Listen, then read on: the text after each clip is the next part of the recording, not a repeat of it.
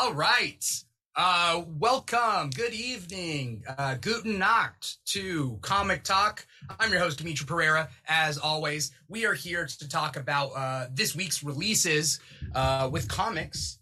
Audio is looking good. But, you know, it's boring if I just do it alone. It's not a one-man show. Come on. So instead of normally 2 guests, this week we got 3 guests because it's a special week. And Static #1 is out, and we really want to talk about it. So we got, got 1 extra, and it's all good. To my right, we got Lex from Wednesday Poll. Lex, how you doing today? I'm doing well. How's it going, man? Doing good. It's been a couple weeks since I had you on the show. Yeah, it has been a few weeks. I'm happy to be back. Yeah, you only read comics for this show, right? Like, you don't read comics normally? Just for this show, yeah. It was a busy week. Had a lot of catching up to do. Yeah, you read a lot, man. Like you were telling me, you read a lot. Yeah, this week I didn't get to as much as I wanted to, but I did some pre-reading. So, it was a lot. Yeah. How's Wednesday Poll going? It's going well. It's going really well, actually. It's been going pretty well for the past few months. So, no exciting things happening anytime soon, though. But we crossed that 100 episode mark. That was a big deal, and then we're just still going strong. So, thanks for asking. Right. Yeah, no problem. Luckily, I have the displays up for anyone who wants to follow any of our guests on their social media, and then we'll do like plugs at the end. But just wanted to, introduce you. Wait, we're having a plug throughout? Because just constantly every 15 minutes we'll have a little commercial break, so to speak, about what we've been up to. Who's that talking right now? Below Lex, to my right and down one is Gil Baron, producer Gil Baron. Gil always has stuff to talk about. We had a big show this week. Yeah. I'll give you 20 seconds, Gil. Well, what do you got? So I produce a show called Your Late Night Show Tonight. It's a late night talk show where comedians come, and every month is a different comedian hosted. This month, the host is Harvey Guillen from What We Do in the Shadows and Zoe's Extraordinary Playlist, and his guest is Doug Jones from Star Trek Discovery and a million other things. So you got to go to Rush Tix and check it out and buy tickets because it's going to be an amazing show. I cut your audio like 3 seconds in. I'm sorry.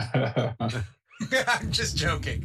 I felt bad when you started to like speed talk. I'm like, this was not what I was going for. That wasn't the joke. But you were impressed. You were impressed that I could do it, though.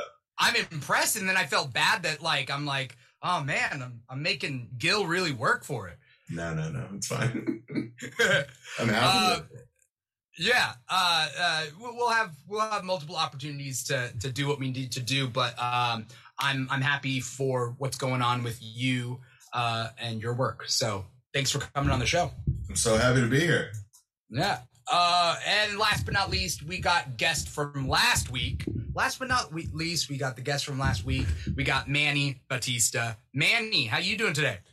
Doing great. I'm excited. It's a big week in comics for me. So it is. That's why we got 1 extra person, because you know what the show is missing is a bunch of geeks talking over each other. You know what I mean? That's what we're really missing. It's the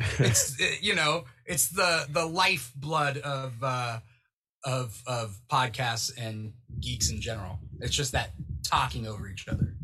But Manny, I'm happy to have you back, man. I'm glad to be back, man. Thank you for having me again. Yeah. Thank you for being willing to have me a second time in a row.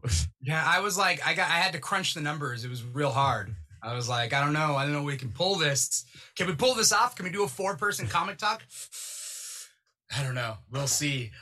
For anyone out there who is watching, you could be watching on one of our 4 streams. We are streaming to 4 different platforms. That being said, our main platform is volume.com/The Keeg Show. Now, you may be asking yourself, what's volume.com? Volume.com is a new streaming platform dedicated towards musicians, artists, performers, so on and so forth. We are the niche geek content.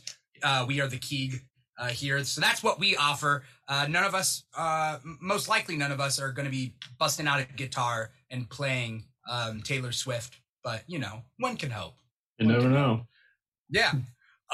We're here. We are going to be talking about this week's releases of comic books, whether it's DC, whether it's Marvel, whether it's independent publishers like Boom Studios or IDW or Dark Horse, Image, so on and so forth. So we got a lot to talk about. We have 100 people watching us on volume.com/The Keeg Show. If you're not on volume.com, no worries. You don't have to join us here. But, you know, if you want to be part of the chat that's in that right-hand corner of the screen, volume.com/The Keeg Show is where you want to be. Create an account and chat with us because I want to know what you guys are reading, if you guys are reading anything. And if you guys have any questions for us, let us know. We got Wally264 yelling out Manny.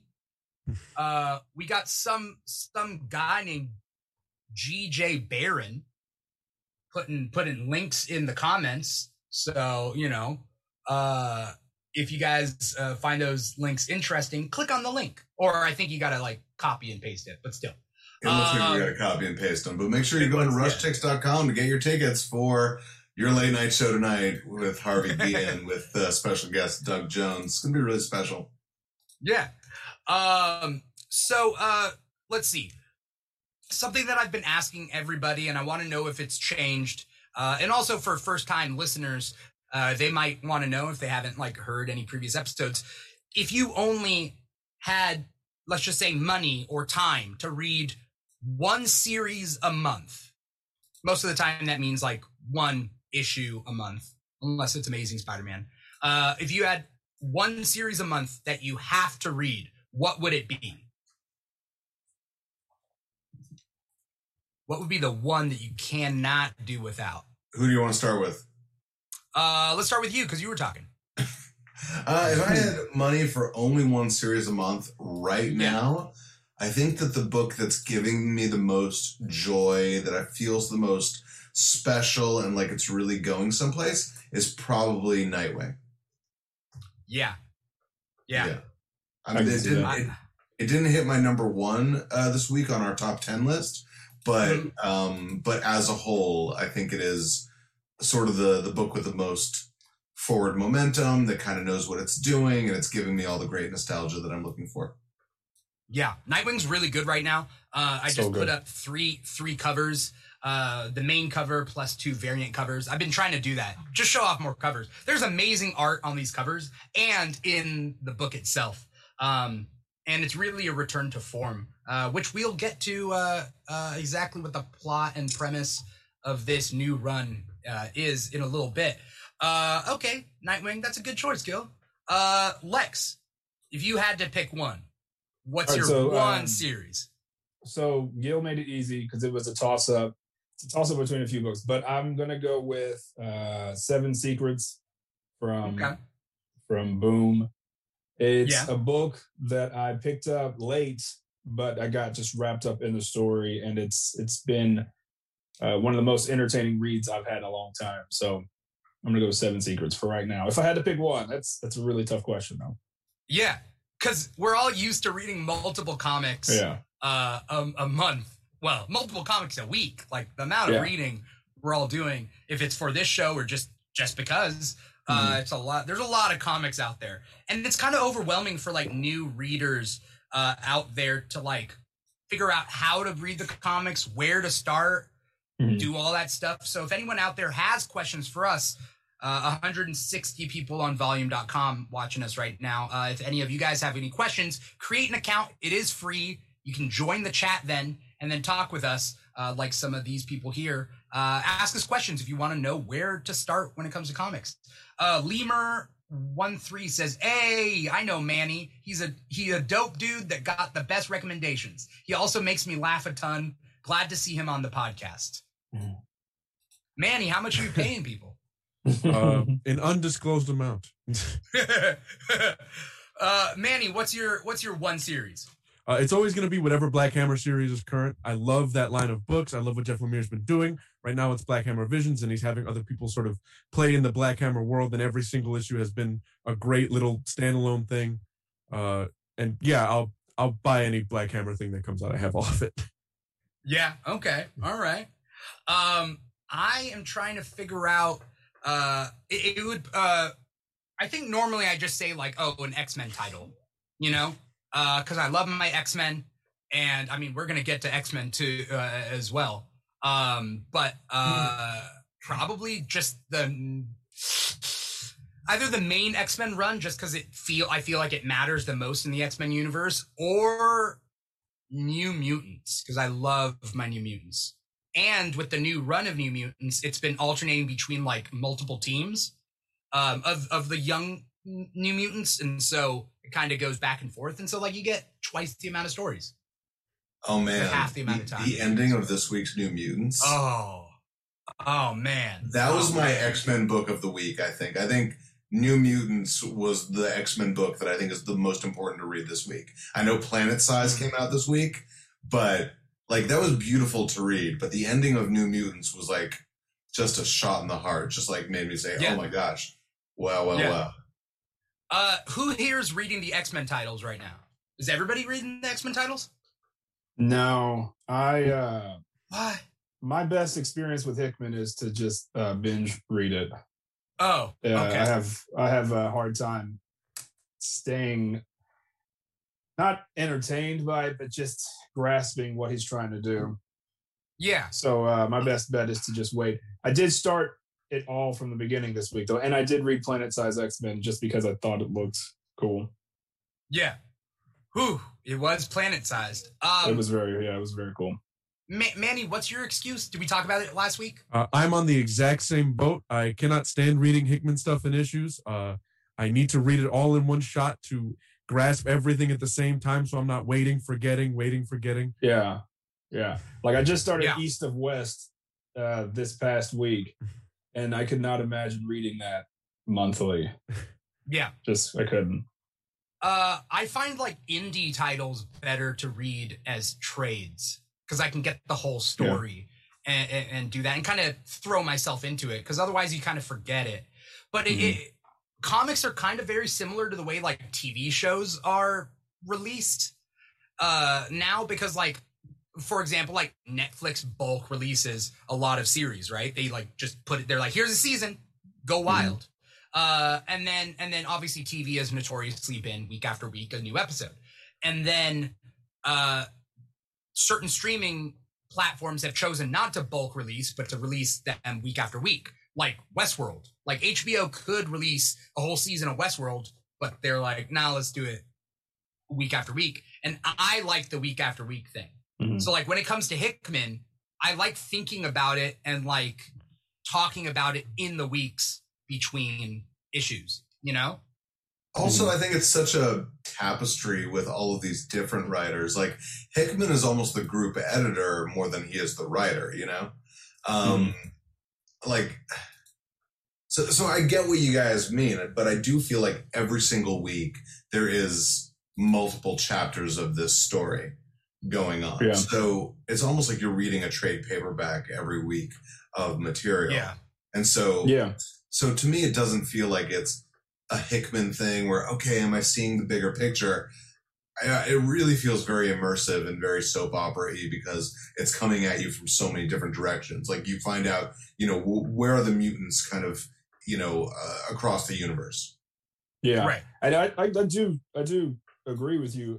For me, it's just, that's a chunk of reading. Oh, yeah. So, it's like spread out by multiple books, and I just, I tapped out once they split off into Hellions and Marauders. I was just like, I can't do that. Hellions and Marauders are two of the better X-Men titles too. Yeah, like there's a couple ones that are kind of not that great. Which ones would you say are nothing? Children of the Atom has not like grabbed me yet. Yeah, especially because they're dragging out the mystery of who they are, and they're dragging it out. Yeah. What else? There are some. I mean, Way of X is cool, but it's like take it or leave it. Now. I was really excited about that first issue.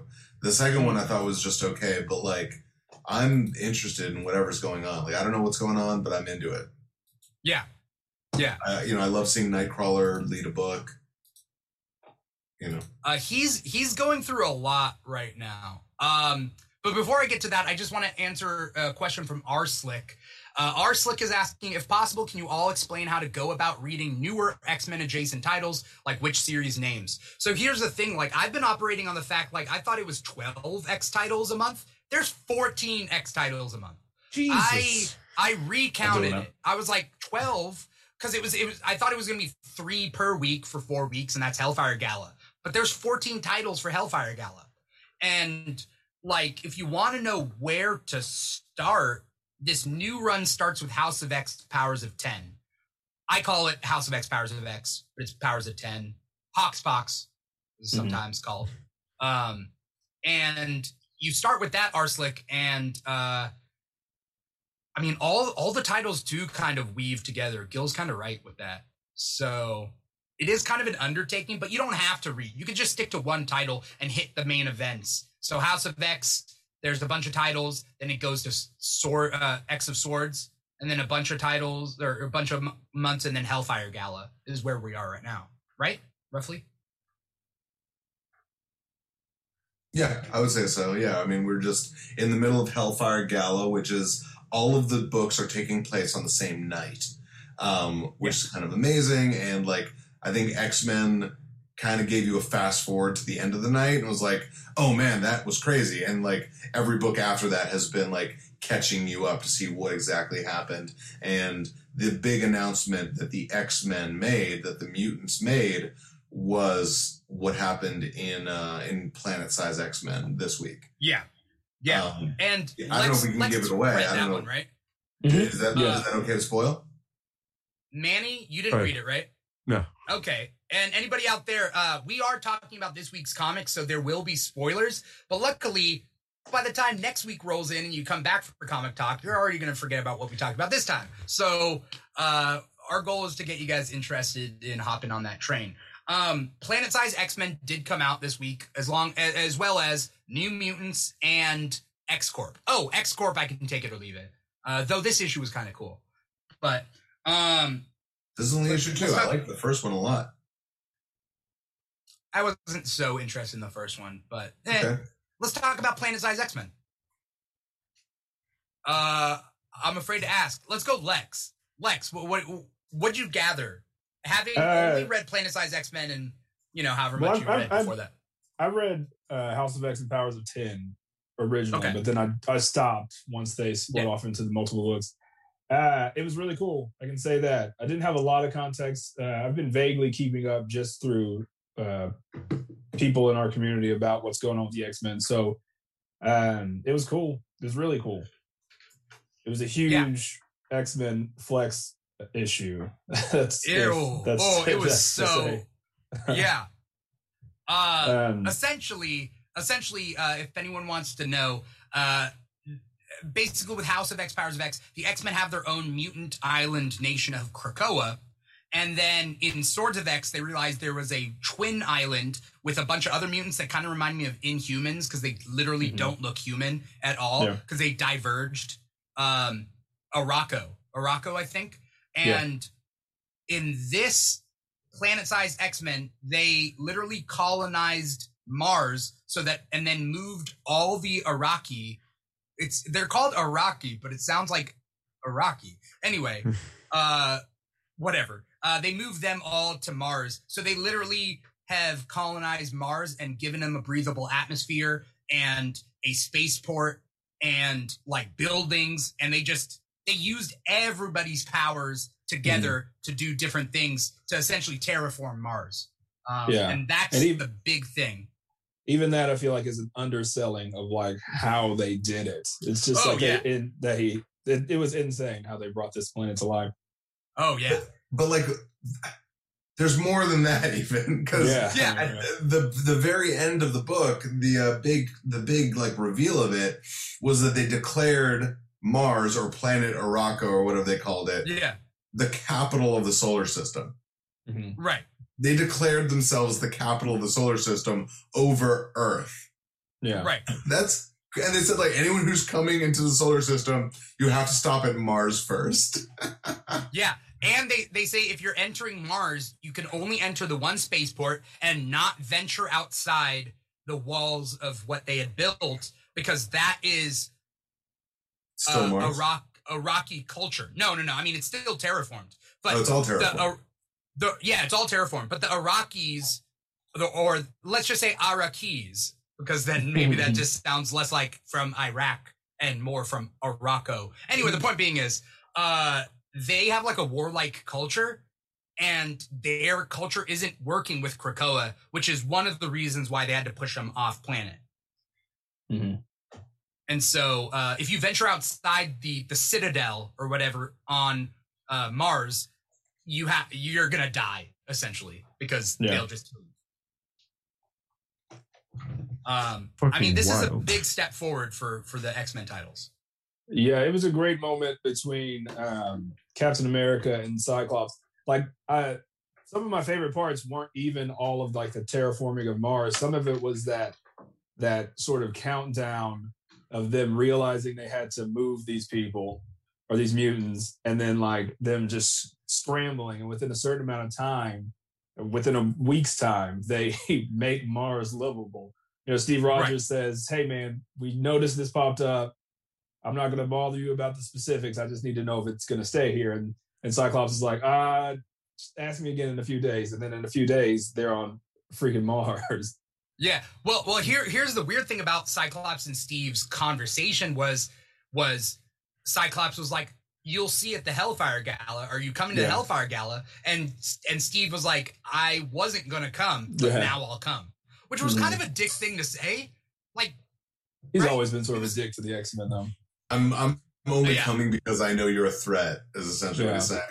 But, so let me ask you guys this. As storytellers, as writers, do you think that the terraforming of Mars is a repeated beat to the establishing of Krakoa?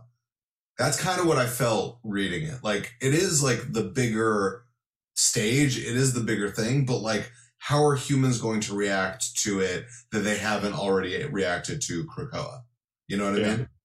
Like how much different can the reaction be to taking over Mars than it would have been to the establishment of that state?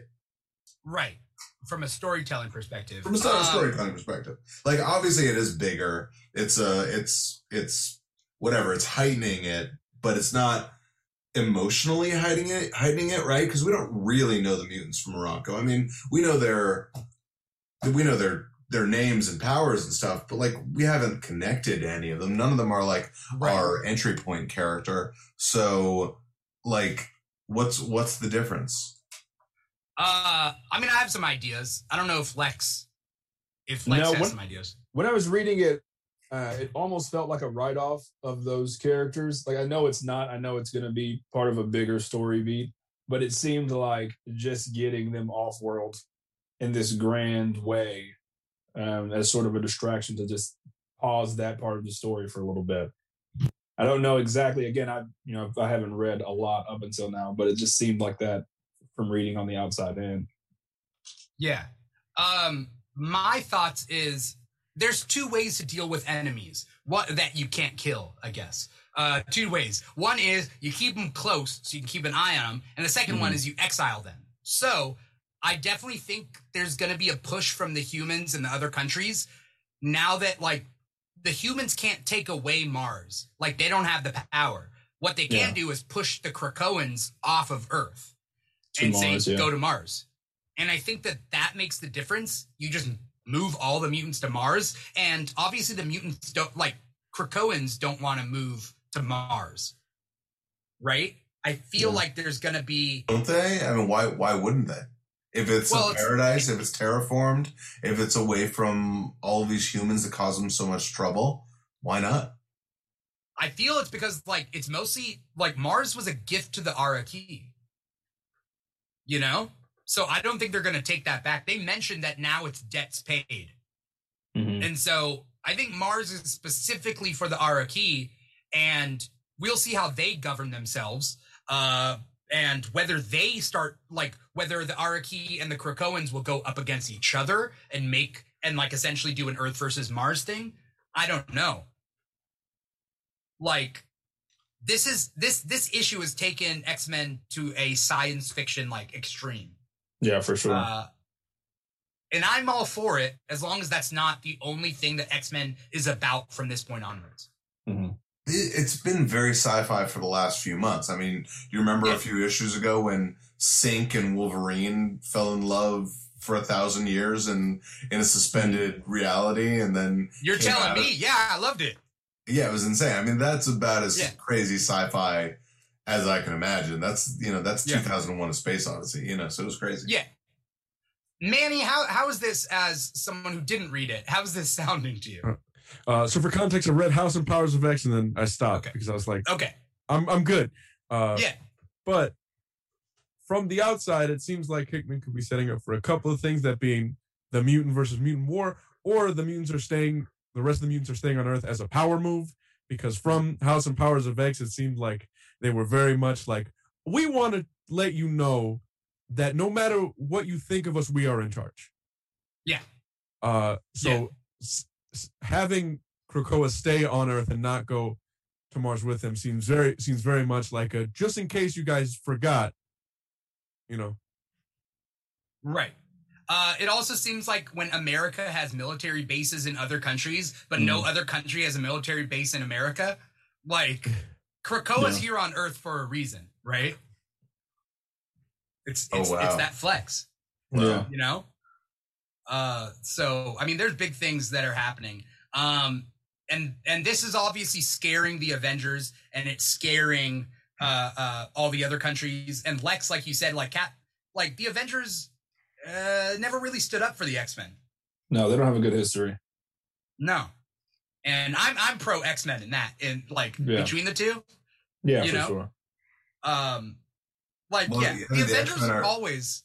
I mean, they're clearly the allegory for marginalized peoples, Mm-hmm. Yeah. And like the establishment of a country, Look, I know this is controversial, but we had this conversation last time I was on the show. Like, if you're not seeing Krakoa as an allegory for Israel, like, you're not getting it. Like, there is some stuff there. Like, oh, the people that everyone hates, we're going to establish a country and we're not going to give a fuck what you think. Like, it's there. And I know that a lot of people are skipping entirely over it. I don't trust Xavier and Magneto. No way. That sucks. Because I want to don't trust Xavier. Gasp! That's a new thing. Not Professor X. He's always been completely honest and totally trustworthy. Right. Especially now because they know that they're above everybody, and it seems like they're getting too big. Yeah, and I think that they're going to start alienating the mutants of Krakoa. Yeah. Because I think they Magneto and Xavier might be getting too powerful with their power. Not that their like ability power, but like their connections and just their plans and whatever. And it's kind of scary. And I fear for the other mutants on Krakoa. The ones who actually like will there be a rift between Cyclops and Professor X again? I don't know. Yeah. Like, how many times are they going to try to check Namor? Like, why are they doing that so many times? That doesn't seem like it's going to end well. The Namor scene, I think last week, I did a TikTok on it, where Magneto and Xavier, they stroll up to Namor being like, hey, just like trying to like butter him up. And they're like, the council will be opening up seats soon. You could have a seat with us. And he's like, I could stroll up and take a seat. Namor is crazy. Yeah, he's so good in that. Yeah. But I mean, I'm loving the X titles. I just want to show off before we move away from X-Men, some of the things. So we had Planet-Size X-Men right over here, just 3 little covers of that. And then there was 2 other books that came out, X-Corp and New Mutants. And I think Gil said like New Mutants was a really good read this one. Also, there's a cool kind of splash panel of them walking around the floor and talking to different people. And Nightcrawler is getting drunk, and I'm worried for him. Because this is right on the heels of Way of X2, I think. Or Way of X3. And he's going through some things, and I'm worried. But there was a lot of really good character moments of New Mutants. And in the end, when we find out, because Shadow King's been on the island this whole time. And the thing about Krakoa is like all the mutant villains and heroes live together. Like who is to be trusted? And certain characters like Grey Crow have been good because they've been given a second chance. But then we got Shadow King. Gil, you want to talk about what you read? What you saw at that? I will always prefer a superhero book with quiet moments. I will always prefer a superhero book with character moments. And all the stuff with Warlock and Doug and his wife was just such a great heart of this book, because we haven't checked in with Warlock yet in a while, especially after Sword of X or what X of Swords. And for him to it was really a book, an issue about loneliness, and it was really great. And sort of in the background is this rising tension, they sort of vaguely are like, hey, where's Gabby? I haven't seen Gabby. And then, and like I said, this last 2 months has been us at the Hellfire Gala. We've all gotten to attend the Hellfire Gala. We've gotten to listen in on people's conversations, listen in on all this palace intrigue, politics, economics, all this crazy stuff is going on. Kevin Feige and Conan O'Brien were there. Okay. Yeah. And clearly what we're supposed to be excited about is the spectacle. That's what we're supposed to be getting excited about. The idea that Emma Frost is going to project a fireworks display within people's minds, and all the different science fiction things. What can we make this character? What can the psychics make these characters do? I think they had a psychic orchestra at some point, which was really, really cool. Yeah. That looked amazing. I wish I could have heard it. And here we are now at the end of Hellfire Gala, and you knew that they were going to pull the rug out from under you, but to do it in such a great, emotional, surprising, shocking way, I just think, home run for me, and I can't wait to see what happens next. Yeah. And it pays off the last, I want to say 4 or 5 months of New Mutants, where Gabby's been going around being Shadow King, he's not to be trusted. In this issue, there was a handwritten letter, or I guess it wasn't handwritten. It was more typed in cursive font from Gabby, who, if people don't know, what's her character name? Honey Badger in the book? Honey Badger. Badger. Scout. Is she Scout? Okay. I thought she was Honey Badger. I don't know. Okay. Well, Gabby, who is the third clone of Wolverine, she is Laura, who is X-23, Laura's little sister, who was raised as an assassin, but is essentially a preteen girl, couldn't be more than 9 or 10 years old, and writes this letter. It's typed in cursive, and it's so heartbreaking, because it's a letter to Laura, who is X-23 / Wolverine, and it's just I miss us. We used to hang out all the time, and I'm sorry if I did anything wrong, but I love you. It was just I loved it. So good. Top of my X-Men list this month, for sure. She starts off as Honey Badger, but now she goes as Scout, according to this Marvel database. So, it was a really good one. I'm just going to show off a couple pictures of the pictures of variant covers that came out this week for X-Men. We got the character designs, because everybody has a fashion-forward, cool, avant-garde outfit. We got magazine covers right here that you can see. Storm and Magic and M, who's been awesome. Those are the covers there. These are designs off of X Corp, and then we got some runway pictures. So, as we move away from X-Men, I want to ask Manny, what was one of the big books that you read this week? Static is finally out. The Milestone Return stuff is happening. I'm super excited about it. This was the first issue, which felt more like an issue 2, because it's it's directly off the heels of the Milestone Returns Infinite Edition number 0 or 0 Infinite Edition, a super long title that came out a couple of months ago, I'm pretty sure. Yeah. So I definitely had to go back to that for a little bit and zoom through that just to get refreshed. But other than that small gripe, I really love this first issue of Static. I think that Vita is doing a great job of exploring Static's immediate reactions to everything that's happened to him. It's a lot less about because we haven't even gotten to like the superhero stuff yet. This is more about Static reacting to the Big Bang, Static reacting to his new powers and how he almost freaking killed a guy. Even how this has made his personal relationships change. We see that in his interactions with his friends, in that juxtaposing the two family dinner scenes from before the Big Bang and after the Big Bang. Also, Nicholas Draper, Ivy, and Criss Cross on art kick ass. Yeah, very excited about that. It was real good.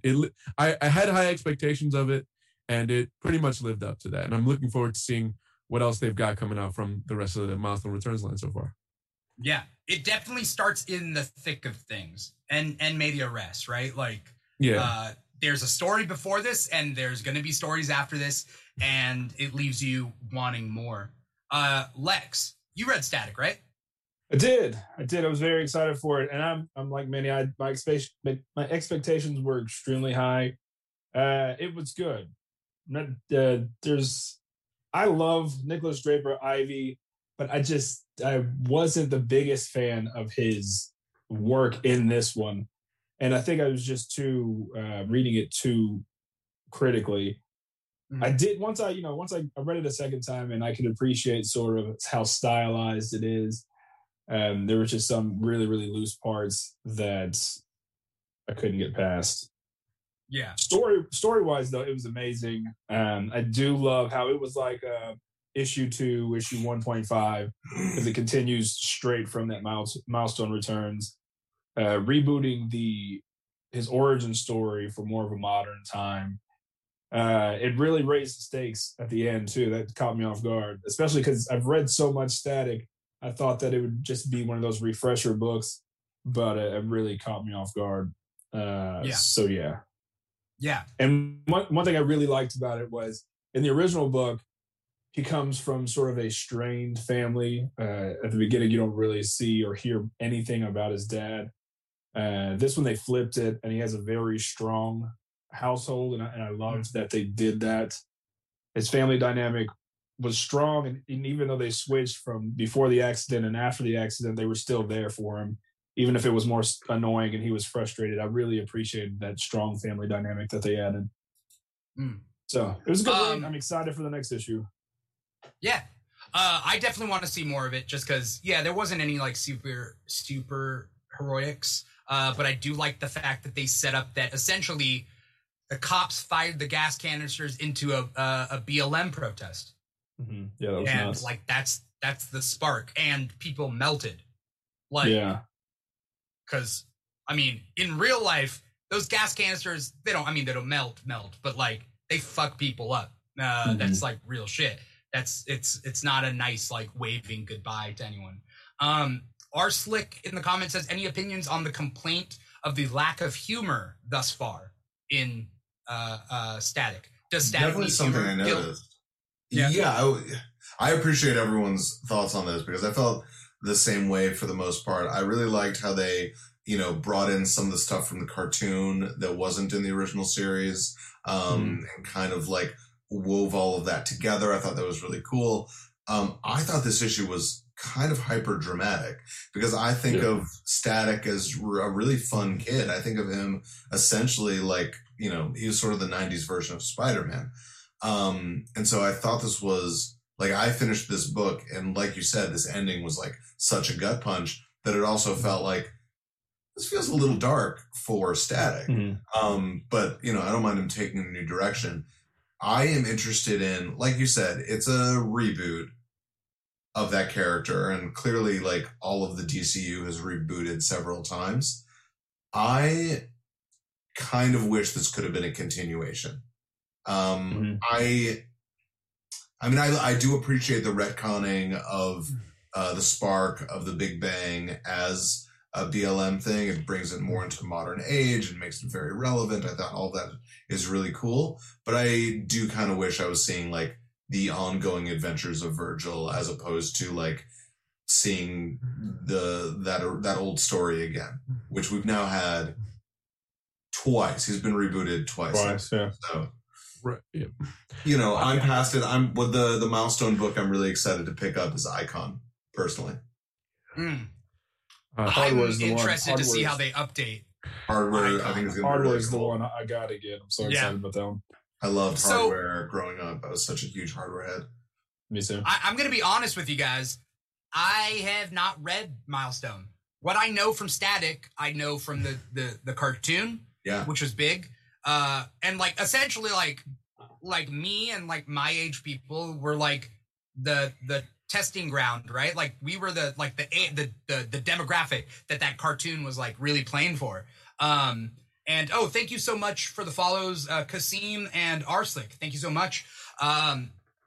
So Static is what I know from, and then also when when Milestone merged with the DC universe back in 2005, 2006. It was after Infinite Crisis, I think. And so but they never did anything with it. Is always the problem. They never did anything with it. Other than Static being on the Teen Titans, though. Yeah, Static was on the Titans for a sec. Yeah, but he didn't have emotional moments. He was on the team. Right. He was fighting alongside. Yeah. You're not on the Teen Titans until you and Beast Boy have a heart-to-heart. You know what I mean? And the fact that they never really got into what does Virgil think about being on the Teen Titans? How does he feel about it? You know, is he having a hard time there? Is he having an easy time there? How does he feel about Robin? Like any of those things. I just want to know, like, I want to get into the inner life of this character. And if they're not going to give us that, then he's just a glorified cameo. You know what I mean? Right. And so what I'm really hoping from this Milestone reboot is to not just appear in the DC universe, but be integrated into the DC universe. I want to see Hardware on a team. I want to see Icon on a team. I want to see, Virgil get into a relationship with another character and just have conversations. That's all I want. Right. I kind of disagree with that. It's not merged, though. Keep that in mind. Yeah. I kind of want them to stay separate, at least for a little while, because I want time to really focus and make the people in the modern day give a shit about these characters, because it has been so, like, I really care about all of them because I read all of those Milestone books, but there's a lot of people who, saw the Static cartoon when they were kids, and that's it. So I would rather us take the time, establish Static as a character. That's why, again, I'm also... I also like the fact that they rebooted it, because the original ethos of Milestone was to be hyper relevant, and I think that continuing on from the 90s series would have been a mistake, because that's no longer hyper relevant. I mean, a lot of it, to be fair, is still in the sort of cultural zeitgeist, especially the sort of the stuff that they tackled in those series. But again, I think that rebooting it for a modern era and making the Milestone characters in their own little bubble for now, at least, because I'm down the line, of course, there will be like another Worlds Collide or something like that. But giving those characters the space to just breathe and giving the audience space to just care about them without having to like fucking shove Static in like the Young Justice or something like that. Yeah. I hate to compare it, but it's sort of like Miles got to play in his own universe for a while and be established as a character before they smashed those two universes together. As far as the humor, I noticed that as well, because the first issue of Static, he cracks jokes through the entire time, but I started to think about how stressful this whole situation is. And this first issue, it sort of makes sense for him to not be cracking any jokes, because one, he almost died, watched countless people, melt around him.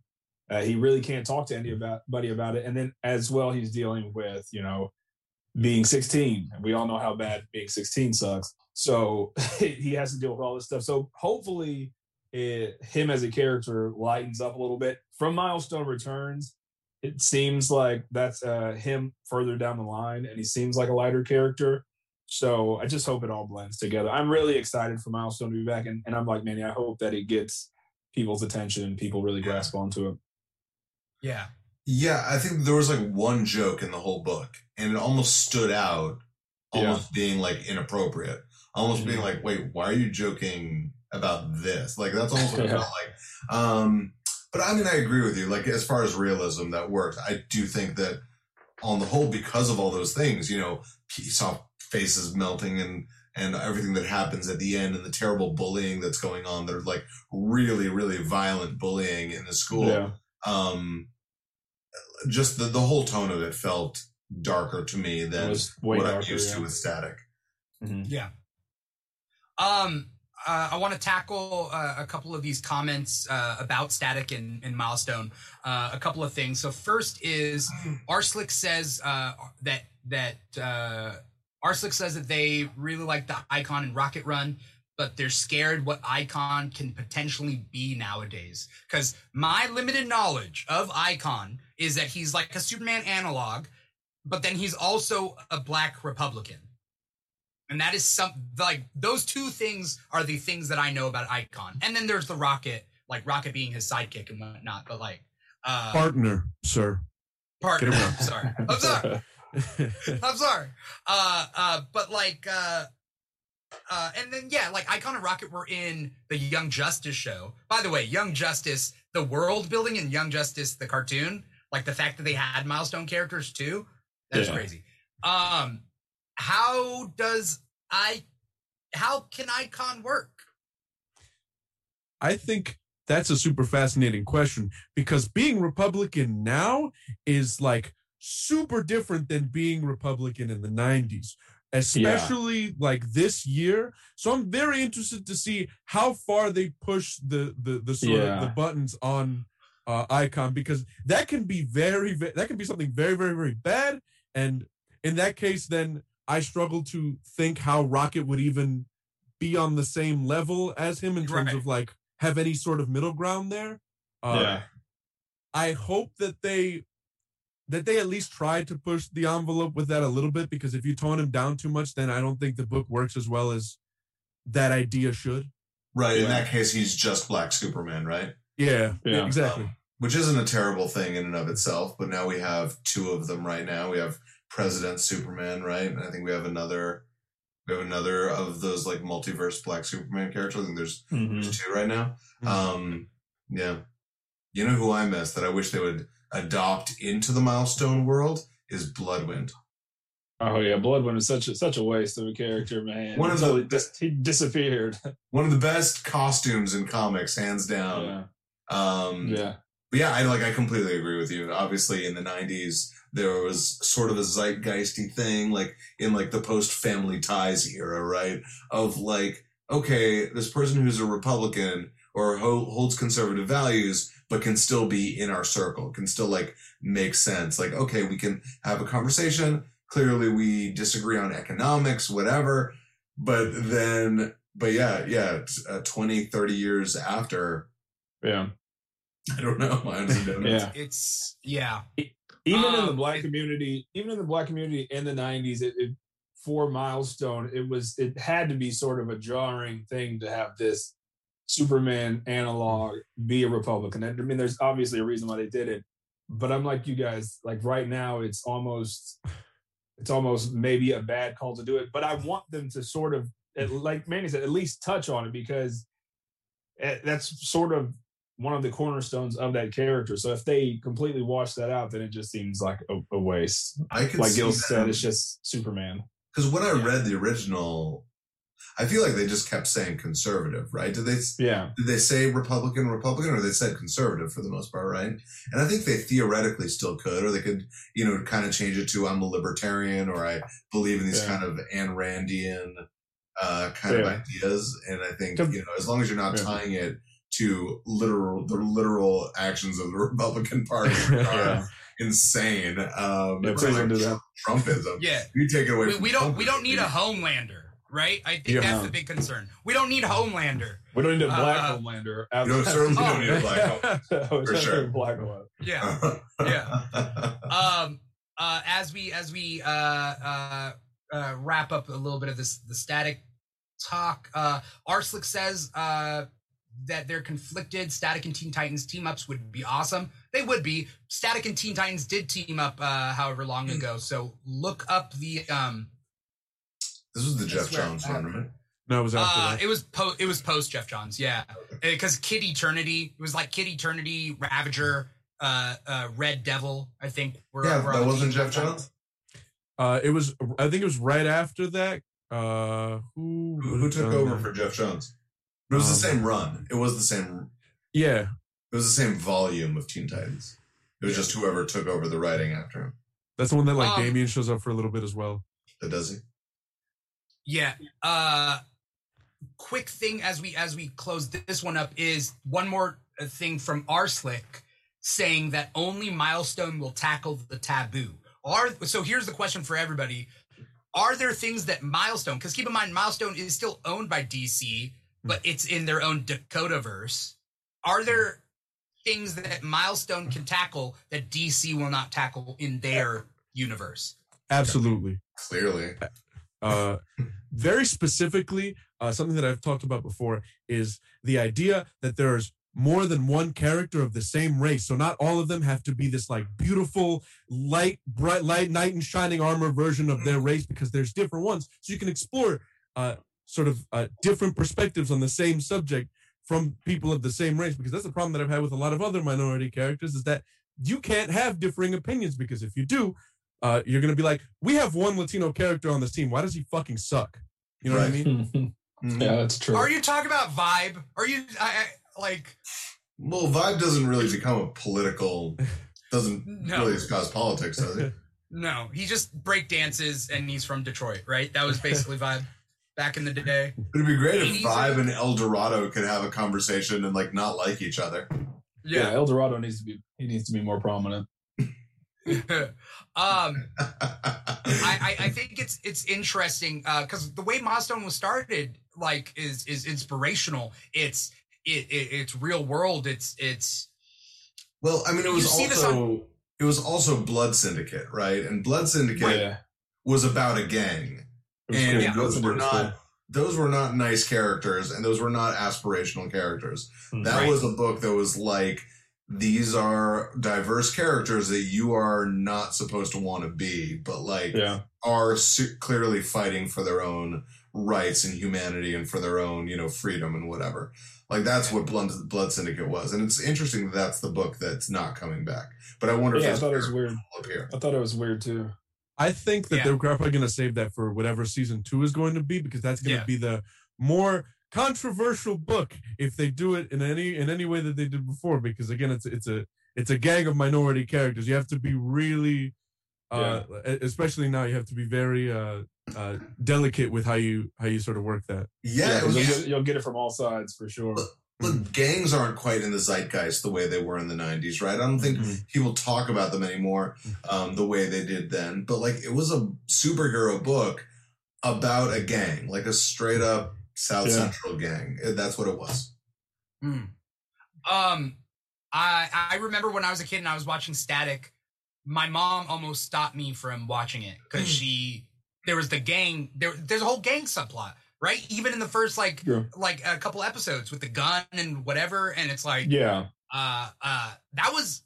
edgy. I mean, let's give that show some credit. Like it was not. It was good.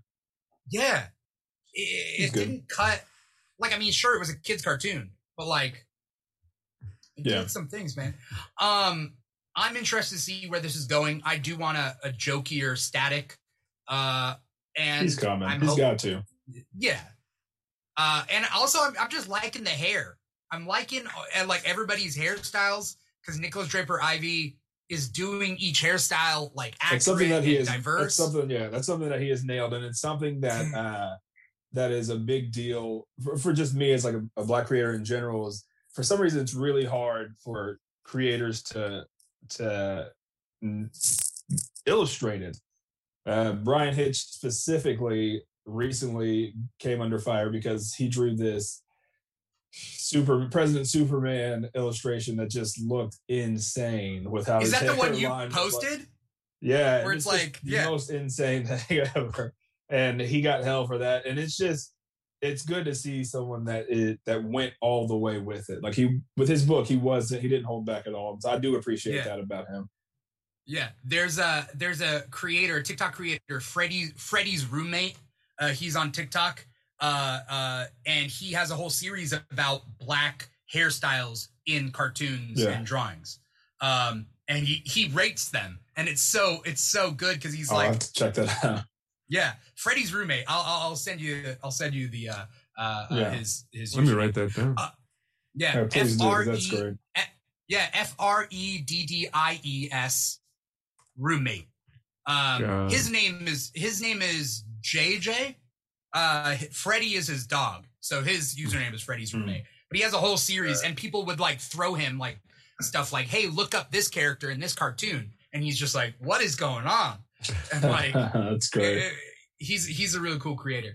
As we let's see, as we do that, Brian Hitch. I'm looking at your post right now where you compare him to Jamie Foxx. That's funny. Oh man, it's so bad. It hurt to see. And I typically like Brian Hitch too, man. And it's just it was tough. It was tough to see. Yeah. Well, there's a lot of artists that like black hair to them is just like it's like I don't know. Just, like everybody's just lines. drawn the same. Yeah. It's either like a high top fade or like I don't know. Anyway, let's move on to some of the other comics. Was there another big comic that like came out this week? I mean, Venom, Supergirl, Venom 200, but you guys didn't read that one. I didn't read. I didn't read Venom. Manny, did you read Venom? I did not read Venom. Lex, tell us about Venom, and then we'll move on to Supergirl. Are you guys up? Are you guys keeping up with Venom? I don't want to spoil anything. I read all of King in Black. It's a beautiful send off to Eddie Brock. He's not dead or anything like that, but it's a beautiful send off to him. I really enjoyed the run. I didn't at first, but I like Venom, so I'm going to read it. It was a good send off to him, and then twists with his son taking over as Venom for the new series, which is a huge spoiler. So that is a huge spoiler, but I like it. It's going to be the new Venom. Brian He's a kid, though, right? Is illustrating the new. Yeah, he is a kid. Okay. He's a kid. It looks cool. I don't know if you ever played the Ultimate Spider-Man game. It was like on GameCube, PlayStation, probably all those games, and how Venom was huge in that, consumed over the character's body. It's sort of like that. Like Venom is just the mass, and Dylan's on the inside of it. So it looks cool. I'm excited about it. And again, Eddie Brock is still here. He's just a god now. So. Okay. Yeah. All right. So it was a good book. I enjoyed it. Okay. I know Donny Cates is leaving Venom for Hulk. I know that. He is leaving. Who's coming on? Him and Ryan. Who's coming on to Venom? So I'm pretty sure it's Brian Hitch and Al Ewing, I think, is writing. Oh, that's awesome. That's interesting. Yeah. Al Ewing rules. So it'll be so those will be. They're basically trading because he was doing Hulk. Oh. And so they're basically just trading titles. That's interesting. Okay, that's interesting. Yeah. Huh. So I'm excited for both of those books as well. Okay. Who read Supergirl? I read Supergirl. It was an interesting one, and I don't know whether it's something I would have wanted from a Supergirl number one. Manny, it's very Tom King. That's all I'll say. Oh, is it? It's very Tom King. For me, it's very Tom King. Really? Nail on the head, Tom King. Yeah. To me, it felt so different than like a Strange Adventures or a Mr. Miracle, because it was so much less internal for Kara. Yeah. Like it was clearly that little girl's story, the one who was avenging her father. You know? Yeah. Yeah. I find it interesting just in terms of the characterization of Kara, because I definitely think of her as maybe the most cynical member of the Superman family. right? Like between like she's definitely the one who will like look at Superman and be like, are you sure you can trust this guy? You know, that kind of stuff. It was interesting for me that the setup to the story is she turns 21, she decides to go to a planet with a red sun where she can drink, and she goes there alone. Like, I definitely think of her as the most cynical, maybe the most like mature of the super family, but going there alone seems weird. Like, it seems odd not to take Connor or not to take Cal. Right. Or even Jonathan, right? I guess Jonathan. I don't think she would drink with Jonathan. That's just my headcanon. I feel like she and Connor would have a really good time together. I feel like Connor should have been a supporting character in this book. But I love Connor. But you know, he's taken that would have been cool. Fucking Suicide Squad for no reason. Yeah. I think that's exactly why this feels like a Tom King book, though. This character goes and does something that's extremely sad on her own. Because of, I'm sure we'll learn why she's feeling sad about it, because there's no way that she just decided to go again drinking alone without any something prior happening. On her 21st, she's a social character, right? Yeah. I think of her as a social character. You know, she would take Power Girl, she would take Donna Troy, she would take Barbara. Like, these are her friends. Like, she knows these people. It's weird not to. Yeah, I feel like are they definitely her friends? In the cartoons. Like in this continuity, are they friends? Maybe not in this reality. In the last cartoon, you know, they did that cartoon that was literally Donna Troy, Supergirl, and Batgirl, and that was fun. I really like that idea that those three have a relationship. Mm. And also there's like a precedent for parties parties amongst the superheroes in the DC universe all the time. Whenever anybody has something to celebrate, everybody pulls up. It's like it's a family affair because all the heroes care about each other. They're not like work acquaintances. They're friends. But again, I feel like that's definitely like we're missing some context here that Tom King will explore later. The reason why I like this issue, Bilquis Everly rules. Her art is beautiful. Yeah, it really is. That was why this was so great for me. It was just a showcase of Bilquis Everly getting to do like an alien planet and things like that, which I thought was really cool. Yeah. Swords and Sandals. It's a Conan book starring Supergirl. You know? Yeah. That is exactly what it is. Yeah. I honestly skipped the first 3 pages. I could not read all that dialogue. I'm like, because until Supergirl pops up, I'm like, what do I care? It's Supergirl, Woman of Tomorrow, #1. In the first 3 pages, she's not there, and it's all this exposition. And I'm like, let's get to the bar. And like at the bar, I'm like, okay, now I can like sit back. I can't focus like that. Like if I'm not interested, I don't know what to do. But it's nice to have a blockbuster Supergirl book, though. I mean, when's the last time she was this high profile a character? When Jeff Loeb was writing her? You know? Yeah. You're not wrong. Yeah. We'll see how this ends up.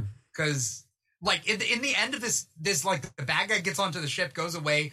Crypto has an arrow in him. So does she. Kara has an arrow in her, too. Like this, 3, yeah. Yeah, the end of this book, like, left them in the most dire straits. And I cannot wait to see how they get out of it. Yeah. Yeah. After Supergirl, I know that you guys read a lot of indies. Lex, did you have a big indie book that you were reading this week that you want to talk about? Oh, your 7 Secrets? 7 Secrets was good. 7 Secrets just continues to be good. It's all suspense. There's nothing bad I can say about that book. What's the premise? So the premise is a secret organization that is tasked with protecting and guarding these 7 secrets. They're in 7 suitcases. You have a holder and basically a protector of all of them. Uh-huh. And it just talks about, there's certain rules. You can't be in relationships or anything like that. And one of the new characters, the main character of the story, is born from a relationship between a protector and a holder. And then this all-out war happens, secrets get exposed or potentially get exposed, and it just kind of follow the mystery of that book. So it's been such an interesting read for me because the pacing has been so well, and that's a huge thing for me when I'm reading new stories. So it's been good. All right.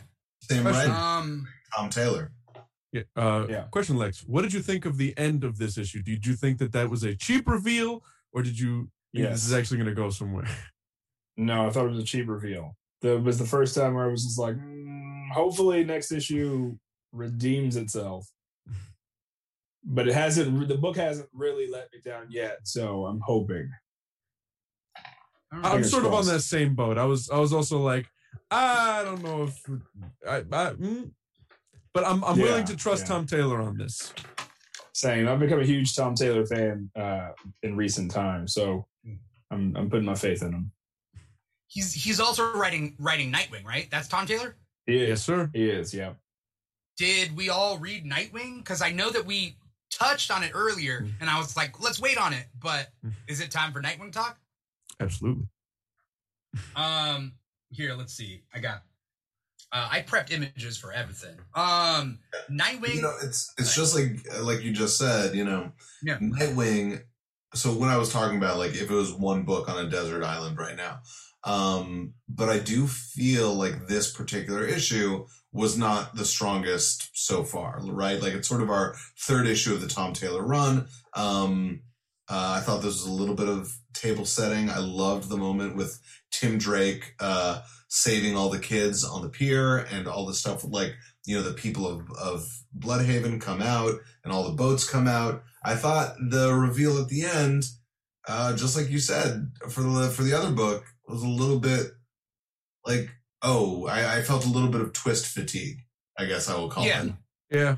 Like that was a weird twist. Wasn't it enough that she was, Tony Zuko's daughter? Wasn't it enough that she was raised by Maroni? Wasn't it enough? Like, and then to get to this reveal just felt like, oh, of course. You know, it kind of felt to me like a retread of the Talon, like that storyline where we learned, like, you know, his ancestor was one of the Talons or whatever. I don't know. I don't need all of my heroes and villains to be related to each other. Yeah. Yeah. It's also very similar because Nightwing and Peter Parker are very similar type characters. Peter Parker has a sister. Nightwing has a sister now. Like, it comes out of nowhere, right? Yeah. I mean, clearly it's out of nowhere, but it's out of Tom Taylor's head is where it's out of. Right. Though I have to say, though, there was one moment in this book that, like, this type of moment makes me cry. Like, when I see it in movies, when I see it whatever. It's that moment on the pier where Nightwing is like, they have nowhere to go. The kids have nowhere to go. It's burning. They need help. And he asks for help from anyone who has a boat or a ship or a vessel. And nobody's going to come. And he's like, give me a reason to fight for Bloodhaven. Show me that there are good people here. And then they come, and I don't, like, it's such an easy thing to make me cry, but, like, it does. It's also a very Peter Parker moment, by the way. Yeah. You mess with one of us, you mess with all of us. Yes, I was going to say, it feels very specifically like Spider-Man 1. Though I didn't like it there. Sometimes I find it very stupid. I find it very stupid when it's like, hey, we're New Yorkers. Like, you know. Well, nobody in this book said, hey, we're from Bloodhaven over here. We stand up for, like, it was the humanity of the people saying there are children on a pier about to die. We'll go save them. And then all of the names of the boats were former creators of Nightwing. Yeah. Jurgens was, I think, one of them. That. There was a Jurgens, there was a Devin Grayson, there was like a Seeley. Yeah, it got me. Also, Haley the dog. The fact that he named the dog after Haley's circus also gets me. And I mean, Bitewing was a good name too. Bitewing, yeah. Bitewing was, and they're like, we could have two names. Yeah, right. Yeah. I don't know if you guys have. I will say about. No, go ahead. Oh no, I was just gonna say something dumb. I was gonna say, like, I don't know if you guys have pets, but like, we call our pets, like, there's like 2 or 3 names, like, just depending on how you feel about them. But Bitewing and Haley works. What were you gonna say, Lex? I was gonna say I just have really appreciated. I totally agree with like sort of the twist fatigue at the end, because throughout the entire beginning and sort of middle of the issue, I was really appreciating how they set Nightwing up and even Barbara and Tim in this world that's not in Gotham, that's not consumed with, Gotham villains. I've always thought that Nightwing needed a villain of his own. Like, I know that he's had run-ins with other characters, but it felt like he was having his own story for the first time, totally separate from Batman. And then you just get into all the multiple twists that felt very Court of Owls. And so that was kind of meh at the end, but I have appreciated how he has his own story, especially coming off the Rick Grayson stuff. Ugh. It's just been such a breath of fresh air. I would just like to spotlight how good Bruno Redondo is. The artist on here. The artist? Yeah. Oh, the art is amazing on this. Oh, it's freaking brilliant. Yeah. Some of the best acrobatics that I've seen in a comic. Like him and Chris Samney are my two acrobatics guys for right now. Yeah. Yeah. Nightwing's a really good jumping on, comic to jump on if you're willing, if you want to just like start 3 issues back and like jump onto something like really good. Definitely a good recommendation. Let's see. Crazy bit. And I can stand here. This is where I think Tim Drake should live as a character. We had a nice little short story with him in Urban Legends this month. He's, it's kind of seems like a retread. It's our buddy Megan Fitzmartin that we know, who's in our LA Underground group. She's writing it. It does feel like a retread of, the kids are being kidnapped. Let's save the kids. One thing I did really like about that short story was the bringing back of old Chuck Dixon supporting cast characters. That was like Tim went and had drinks with like one of his old buddies that like existed in the old Chuck Dixon books. But I really want Tim just to live here in the Nightwing book, because them as partners, them as brothers, I think just works really, really well. And it's such a different relationship. It's more peas in a pod than like Dick Damian is, Yeah, Tom Taylor. Yeah. Sorry. Tom Taylor does a really great job of writing the Bat family dynamic. He makes them genuinely feel like family, which is something that weirdly a lot of writers like struggle with whenever they're writing Batman or something like that, or any other book for that matter. They have banter that is not just about like mission stuff. They feel like they genuinely enjoy each other's company. And that's just so refreshing to read in something like this. Yeah. That's what people have been pointing out about Avengers versus Justice League. And it's something I've brought up on this show before, is that like Justice League are legitimately friends and the Avengers are work friends. And there's a difference. Like Steve and Tony are work friends. You can't convince me that they're best friends. Right. But Superman and Batman, Clark and Bruce are legitimate friends. And I think that like argument. Yeah, completely right. Mm-hmm. Yeah, DC kind of runs on that though, right? Like there's a lot of that like legacy camaraderie teams that are families. They are like, super friends, right? I mean, but that's literally the thing.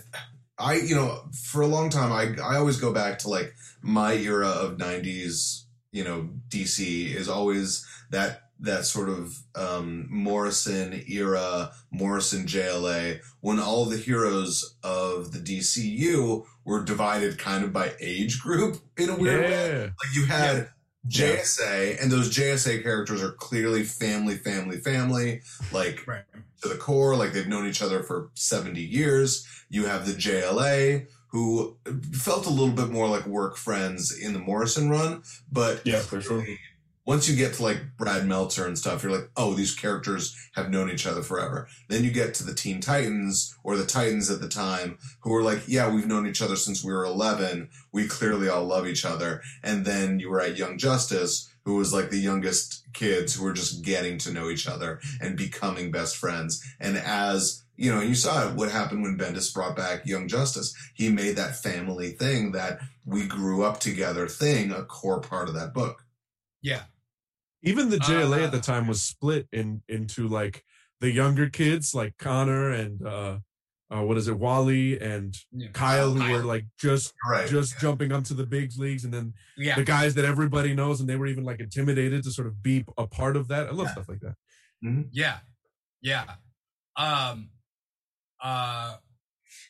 The Bat family definitely, like a good writer, definitely shows that they're family.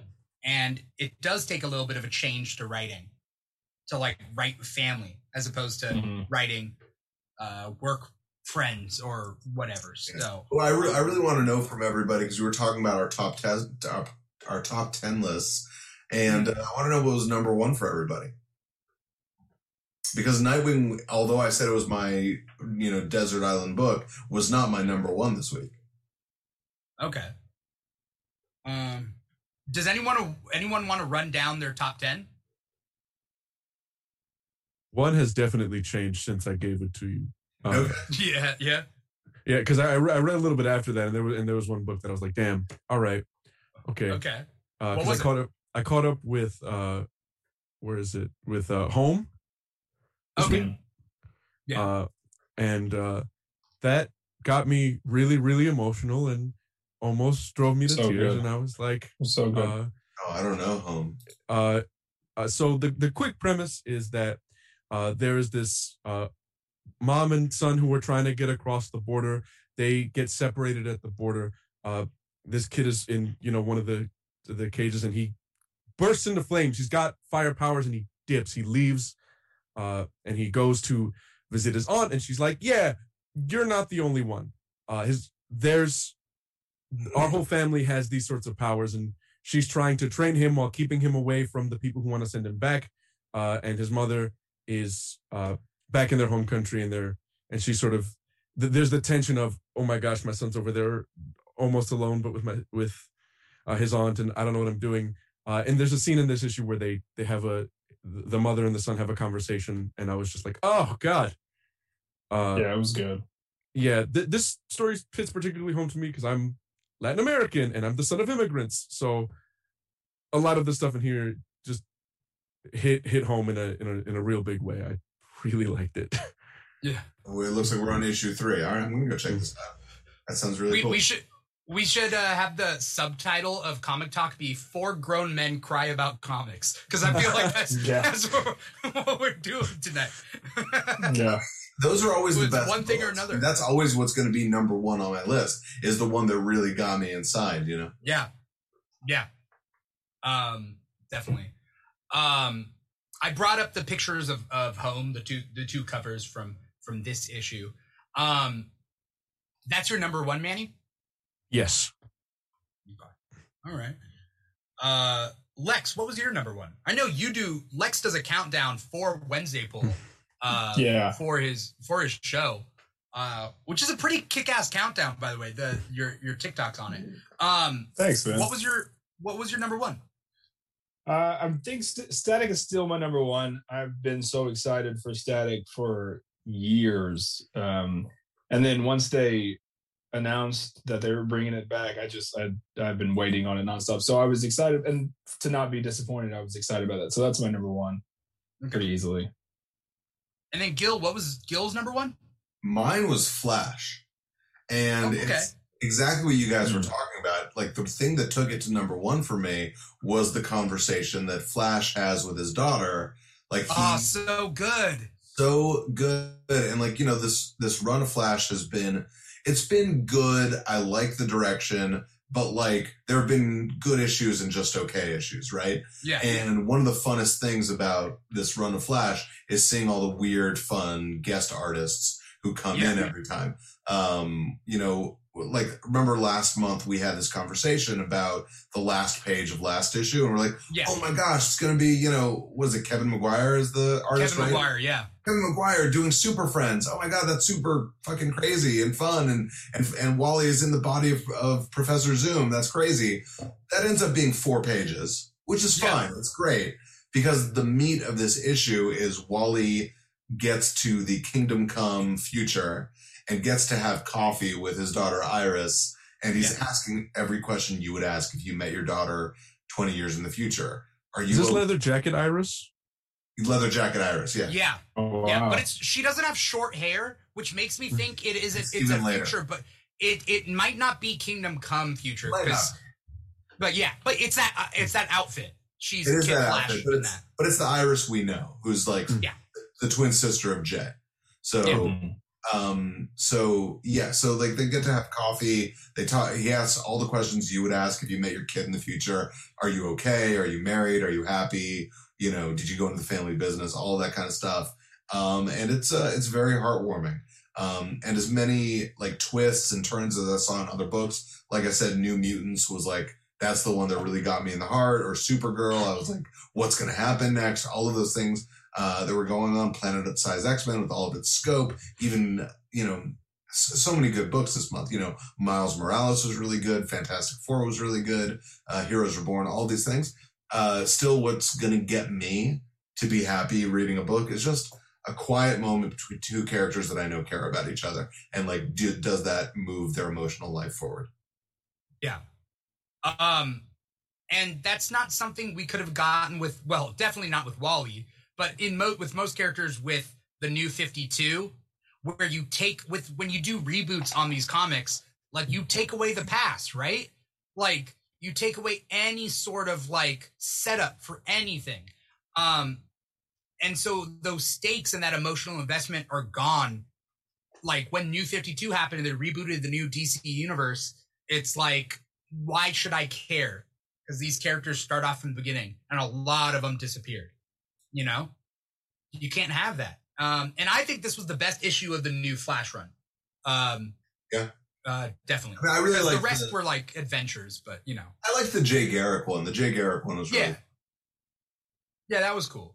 But this one's definitely the Impulse one was not as good. No, and the Dinosaur one was not that good. Right. Yeah, this is the 4th issue I think in the new run. So yeah. Manny and Lex, did you guys read Flash? I did not. No, I have not kept up with Flash. Okay. I gotta catch up. Yeah. Just like the Flash, man. Sorry I'm late. Like have I convinced you with this conversation, with this review of this particular book? Have I enticed you to check out the last couple issues? Yeah, because Wally is my favorite. Oh, sorry, go ahead, Lex. No. I definitely want to check it out for sure. Yeah, I think the guest artists are one of the biggest draws to see, like, you know, he's going through all these different eras, like living inside the bodies of other characters. I think this book had like 6 different guest artists on it doing like 1 page each. Brian Hitch gets to do a JSA pinup. It's really good. Oh yeah, that's right. Yeah. Manny, what were you going to say? Wally is my favorite fictional character, period. But I was really hesitant on like jumping back into this run because I was like, they haven't been doing a great job with Wally at all. So it's nice to hear that this has been really good. So I'm definitely going to jump into it pretty soon. Yeah, I just hated the cover of this one spoiled the ending. That's the only thing that like did it. Yeah, I mean the at least the main cover. Yeah, I don't know if there were any. Oh yeah, you're right. But, yeah. I mean, it's just like, that's not the meat of the issue. That's literally the ending of the issue. And you're like, could you guys please have saved this cover for next month? Like, what's going on here? Yeah. Yeah, you're right. But that just means next month is going to have some heavy shit, too. You know? Are you guys in... Collins comes back. Howard Porter comes back. All right, sorry, go ahead. My bad, I like both of them. They are you guys... That's in this... Yeah. Are you guys reading Heroes Reborn? Mm-hmm. I caught up today. I read all of them today. All of them? Oh, okay. Yeah, and there's not too many, right? No, I didn't read any of the tie-ins, but I just read the main. You should read those tie-ins. Do you remember Amalgam Comics? I love Amalgam Comics, yeah. Then you will love these tie-ins. Yeah, that's sort of the vibe I got from reading the main story. I liked it more than I thought I would. I originally was kind of against reading Heroes Reborn. I was going to wait it out, but I enjoyed it a lot. Yeah. Finally, after like however many issues of like one hero each, and it's slowly like moving at a snail's pace for the plot, we finally get back to the main plot, which is this, like, you know, the world that Mephisto has created, and what does that mean, and where are the Avengers, and we finally get that. So I'm wondering why we even have this in the first place. That's my thing. Yeah, that's a big question. Well, I do think it's tied Why? to a bunch of Jason Aaron Avengers stuff. Like, it's clearly not supposed to be Empire. It's not supposed to be a big universe thing. This is clearly the next step of Jason Aaron's Avengers, right? Like, Mephisto is obviously the villain here. Mephisto is who is taking care of all of this, right? And the last time we saw him was during King in Black. And so it just feels like a lot of pre-King in Black Avenger stuff is coming together, right? Like, we're going to see what's going on with Blade. Blade was the only character that wasn't affected by the universe shift. So what was going on there? And we know that, like, Blade kind of took control of, like, the vampire Krakoa that's out there in Chernobyl in Russia, right? Mephisto, who we saw at the end of King in Black, kind of take over hell again, that he had been, like, out of power in hell. We have what's her name? Whisper? Is that her name? Who's the new Phoenix? Echo. Yeah. So Echo just, we just had the whole Phoenix contest over the last, like, 5 issues in Avengers, and this seems to me like the effect of that. It feels to me like Mephisto being like, oh, we have a new Phoenix, let's fuck this up. Like, this is what it feels like. It's coming out of that to me. I was kind of surprised to see Mephisto as the villain. I thought that the villain was going to end up being the Phoenix here, that this was going to be like the second part of that it was going to be the reality warping of the Phoenix, and we would have to fix that. That's what I thought was going to happen. But it might still. Who knows? Yeah. Anyone else have thoughts about Heroes Reborn? It was good. One of those events, like, I don't know what they're going to do. I don't know what the point is, but Gil brings up some good points. Lex, you were saying? Yeah. I like McGinnis. His art style is one of my favorites. So that's one of the things that pulled me in. And then I liked the split issues. Like, I liked that the first half of every issue was focusing on the Squadron Supreme. Ever since they came back into the main Marvel universe, I've been wondering about them. Yeah. And so it's kind of cool to get, even if it's a fake background, to get some background on these characters. A lot of cool moments, especially the Dr. Spectrum issue. Yeah. So cool. Yeah. It's kind of sad how they callously kill the Marvel people that we know in this universe. Yeah. Like, he was like, oh, there was some weed that, like, kept saying the same thing over and over again because he was talking about Groot, and he was like, I dealt with it, and, like, whatever, and, like, these people die, and he kills Hulk, and, like, all that stuff. It's kind of sad. Right, but that's sort of the point of it. Like, that's the point, that these characters don't deserve to be the main heroes of the Marvel universe, right? Like, as much as they're kind of Justice League analogs, they don't have the heart and soul to be the leaders of the Marvel universe, which is why they will never be Avengers. They will never be the main heroes here. It's showing us, like, why the Avengers matter. Right. We shall see how this works out. Gil. Oh, okay. There we go. All right. Was there any other big comics that you guys read? Because look, I'm like, I've been honest with you guys. Like, I don't read too many indies at all. Even the indie that I wanted to read, Jupiter's Legacy Requiem, I wanted to read it and I didn't get to read it. I will read it, but that was like the one thing that I wanted to read and I didn't get to read it. I picked that one up as well. I didn't read that one yet. I like Fantastic Four. I really liked Fantastic Four. It was a hilarious, very Fantastic Four issue. What happened? I thought. I love everything that's been going on with Doctor Doom over the last year or so. Like, his solo series was super fun and ended in the best way that it possibly could have ended. I mean, this was very funny. It was a great issue. This was Doctor Doom's wedding to, what's her name? Victorious, but what's her, like, name? Victoria Beckham? Her real name is Zora, but her, like, name is Lady Victorious. Right. But I do like that the emotional core of this. I do wish that we had checked in with Sky because like that was weird.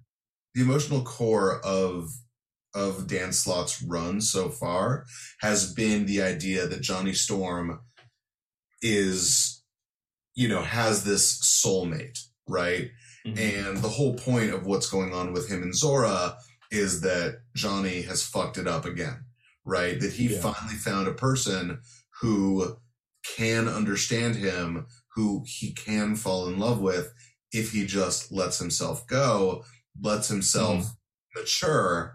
But here, like literally, I forget who tells him, but someone says to him, yeah, you will, this is your soulmate and you will mess this up, right? Yeah. And then he goes and sleeps with Zora. And it's so heartbreaking when that happens. Johnny! Yeah. Yeah, he messes it all up. He messes himself up, and it ends up not only having consequences for his relationship with Sky, but also for Doctor Doom. Like they were about to meet with Doctor Doom. Doctor Doom is always, I love stories with Doctor Doom because they're always like, oh, if only we could get this relationship right, we could turn Doctor Doom into a hero. Doctor Doom could be a hero if only we could like not fuck it up.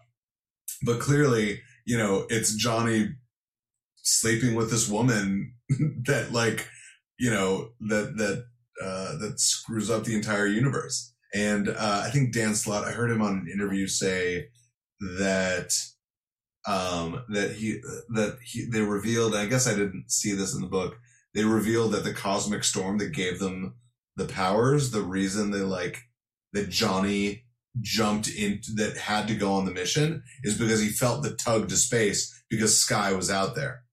This relationship, this soulmate relationship, has been there since the beginning of the Fantastic Four. Interesting. Yeah, I love it. The gravity of love. There's so much there. Go ahead. This issue is good because the whole thing was pretty humorous. It sets it up like Dr. Doom asked Reed to be his best man, and everybody's giving him shit about it. And Reed explains through Latveria, like sort of tradition, if you attend his wedding, then all your slate is wiped clean. Yes. So he's like, I have to go to this because if we were ever going to salvage or stop the bickering between the Fantastic Four and Doctor Doom, like we have all scorned him. The only person that he doesn't hate is Johnny Storm. And Johnny's like, well, maybe. And then they go to the wedding. Black Panther's there, Namor's there. They're all there to kind of sort of be on a clean slate with Doctor Doom. And then they find out about she hooked up with Johnny Storm, and it just kind of this classic. Yes, Doctor Doom hates the Fantastic Four, and it is very sort of deserved because they kind of suck if you think about it.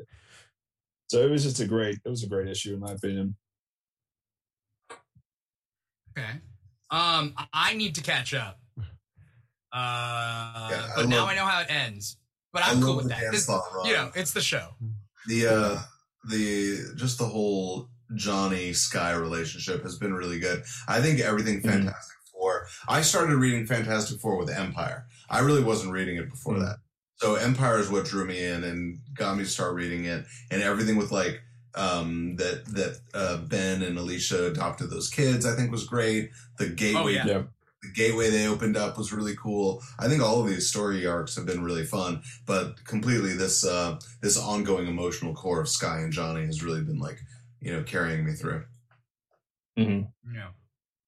I do like Ben and Alicia and the two kids.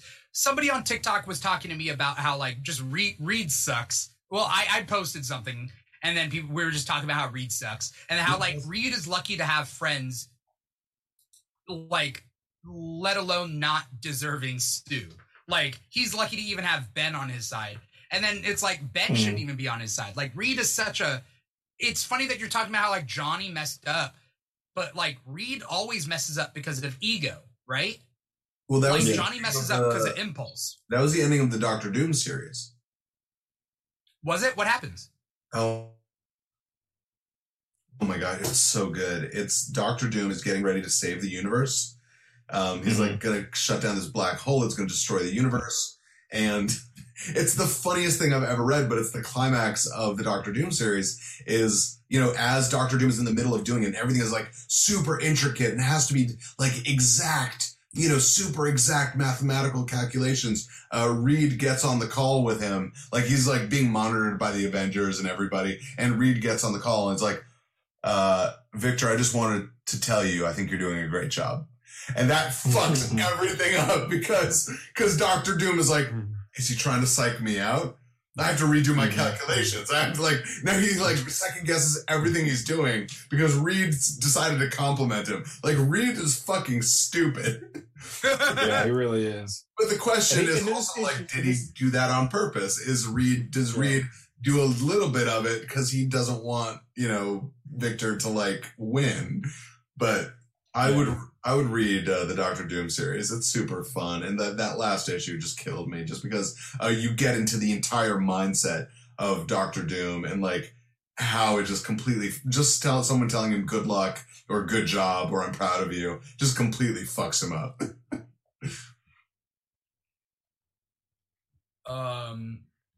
I need to catch up on Fantastic Four. That's all I know. Me too. Yeah. Does anyone here feel like after this episode we're like we need to catch up on stuff that we haven't read, or like there are ones that we haven't and we're like, oh, you're right, that does sound cool? Like anyone swayed? I gotta read Home. That Home sounds really good. It's excellent. I'm also really first good. generation. I'm not Latinx, but you know, I completely get all of those, you know, mother's child feels completely. Did any of you read Ultra Mega? I did, yeah. What did you think? I'm still into it. I like it a lot. Right, it's a little pricey for a book, but yeah, I really like it. It's rad. I like it a lot too. Yeah. Is it essentially like an American manga type thing? It's like manga inspired American comic? Think Ultraman, right? Like, you know, dude turns big, fights giant monsters, except with the brutality and the sort of over the top violence of something like Devilman, which is how James Herron describes it in the letters pages. At least he was like, I wanted to do something that was sort of akin to like the direct to video weirdo anime that you would find on VHSs in Chinatown sort of deal. And he has done a really good job with it. I am already like a big fan of Tokusatsu and Ultraman and things like that. Yeah, me too. My man. Yeah, me too. So this is like super up my alley. Also, James Herron can fucking draw, dude. Oh my gosh. Yeah. All the action scenes, all the gore isn't like gross. I mean, it's gross, but it's done in a great way. It's a really fun book. It's almost like a creative viscera as opposed to just like something like a Garth Ennis viscera, which is just like look at all the ways that I can explode a human head. This is more just like, all right, we've got these giant crazy looking monsters that have to go from like a small person to like a huge thing. Also, how does a giant man get hurt? Because there's something you really never see in like something like Ultraman or anything. When they get hurt, it's like they get punched or anything, but there's never any damage. So it's sort of interesting to see James Herron going, no, this is a thing that is made of flesh. Yeah, if you read the first issue, you'll see if it's for you or not. Because the first issue is really what I knew what I was kind of getting into. That first issue, I was like, yeah, this is right up my alley. So after that first issue, you'll know if it's for you or not. I'm looking at it right now. It looks to me like MTV Liquid Television. Like that's what it reminds me of. Do you feel like a lot of these books are trying to get animated or live action deals? Sure. Why wouldn't they? Like I know, right, but is that the goal, you think? Like that's Mark Miller's goal. Like I feel like that's the only thing he's writing for is to do his real big like love, and that is like film, I guess. Yeah. You're saying you think James Herron is doing it for the love of the game? Like he's just like a sequential artist and that's it? Like he doesn't want to... I don't know. This feels like a passion project more than anything. I really couldn't see this. I couldn't see this on the big screen. Maybe animated, but I think it'd be way out there. Okay. And James Herron has such a specific art style. I think it's very dynamic. It's very if you can see, yeah. There's a couple of books though that I'm like, this feels like it's like Stillwater. If any of y'all read Stillwater this week, that is no.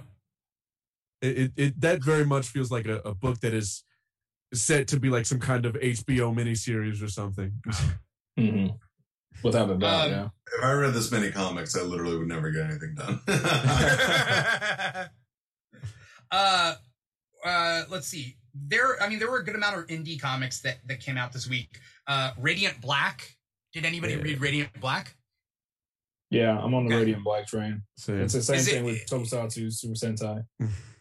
Is it worth it? Is it worth hopping on? Yes. I think it is. I think it's underrated right now. And I think it's flying under the radar for a lot of people.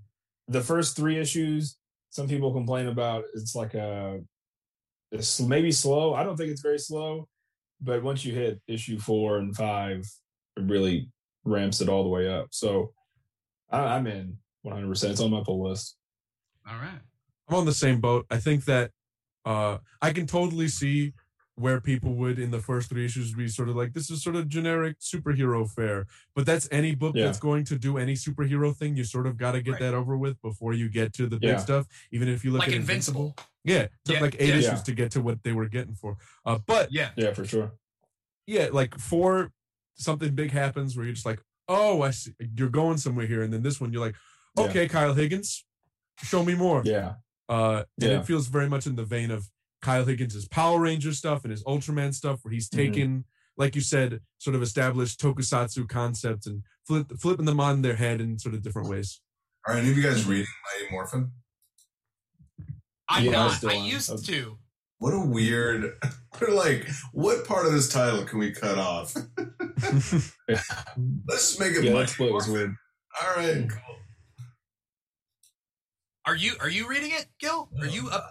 I have no interest in Power Rangers. I was just a little bit too old for it when it was a thing, so I don't have that same connection to it that a lot of people do. Which I'm very happy people do, and it's interesting to do a serious take on something that's very, very clearly for kids. It's one of those things I didn't read the adult version of Archie, and then I know they kind of mined that for a lot of Riverdale. But even Power Girls is coming up. Power Puff Girls is coming up, right? And the show? Show. Yeah. And, well, it got canceled and then they're redoing it. It's crazy. Sure. It's happened to Star Trek, so that's how Star Trek became a show, right? You never become the biggest thing in the universe. But it's it's one of those things I enjoyed Powerpuff Girls, but it clearly was made for kids who were younger than me, but kind of had the same if you're an older kid, you're still going to like this. This is going to be weird because it seems like it's reframing a kid's idea in terms of teenage, or not even teenage, but I guess 20s drama.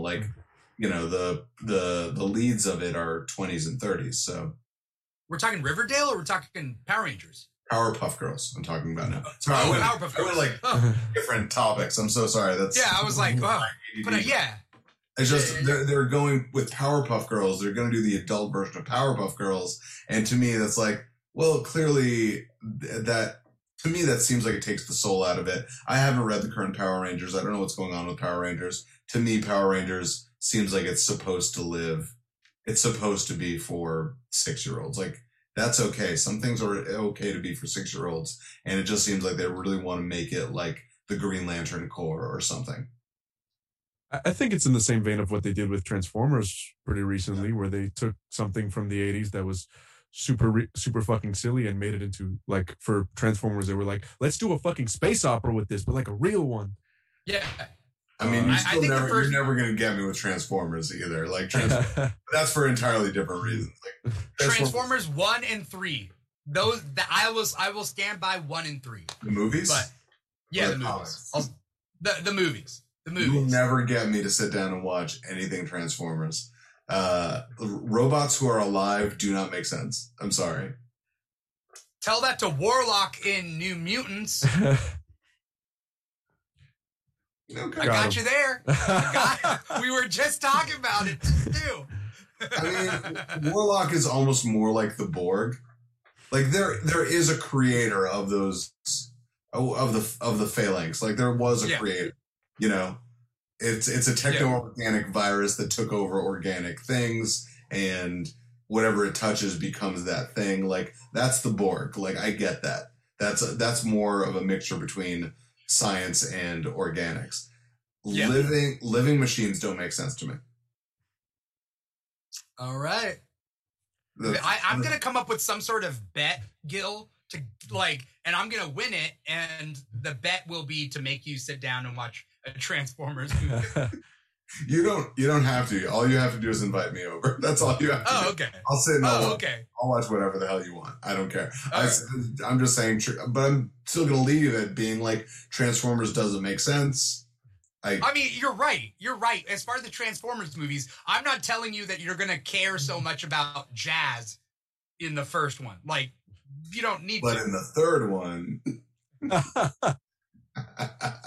I don't know. Bumblebee, maybe. Like, I think that's like what people like really they like Bumblebee, and like the Bumblebee solo movie is pretty good. But all right. Anyway, doesn't make any sense. I'm gonna say I don't like the Transformers cartoons very much, but no. Though there was an era of Transformers comics recently that a friend literally made me read. She was like, "I promise you will like them," and I sat down and read them, and I was like, I hate that you're right. Like, good comics are good comics. Did you read the Transformers Back to the Future crossover? I have not yet. On my list because that just seems so off the wall that I've got to. Everything with Transformers is off the wall. Like way back when they did Transformers G.I. Joe, and I know they did Transformers Ghostbusters, and I usually read anything Ghostbusters. You throw Ghostbusters in a comic, you have sold a comic book, my friend. But they did Ghostbusters Transformers. I was like, no thank you. Before we get going, was there anything quick that you wanted to that anyone here wanted to just give out a blurb about as far as like a comic book before we do closing plugs? I know that everybody read a lot, and I know that we didn't get to everything. But is there anything that you were dying to mention? They are doing a little bit of a sleeper, like rising tide thing with the Infinity Stones. It's a bunch of annuals have been going on recently. They did the Iron Man annual last month, and this month they did Captain America. So something is going on with those Infinity Stones. They've now infected people. So there are people who are avatars of the Infinity Stones. Keep an eye on that for the future. Let's see where that lands in about, I think, 4 more months. We'll see where that goes. Superman Red and Blue came out this week, which was a fine sort of compilation of different things. But something in there specifically that got me curious. Mark Waid did a story, and I have not seen Mark Waid work within the DC universe in a long time, and specifically seeing him on Superman got me very happy, and I'm looking forward to maybe him sneaking his way onto some other Superman title down the line, hopefully. I noticed that too. I was very excited about it. But why did we have 2 Bizarro stories in the same Superman Red and Blue issue? Can anyone explain that one? I don't need it. I don't need any Bizarro story. Like, I'm good. I mean, look, the one was pretty poignant, right? But like, I just didn't need 2 of them. But the Mark Waid story was a Mixus Spitlick story, and that was just. Now I want to. A good Mixus Spitlick story is like his episode in Superman the Animated Series was like so good. I still remember it from back in the day. Yeah, this is a good one. I mean, it's worth it it's an 8 or 11 page story. It's Mark Waid doing very classic Superman and Mixie. Like, it's just really fun. So I would definitely take a look. All right. Lex, did you have any final thoughts about any comics that you that we didn't touch on? No, I think we talked about pretty much all my favorite books this week. Yeah, no, we got a lot. Covered most of it. Yeah. See, this is what happens when we when we really, put the work in, we get the job done. Yeah. Anyway, I don't know. I don't know what I'm talking about. At this point, we're just going to close up the episode. Thank you, Manny, Lex, Gil, for coming on the show, for taking time out of your night. It's a Thursday night. You guys, it's college night, y'all. You guys could be hitting up the college bars, but you're here on Comic Talk with us. Open again.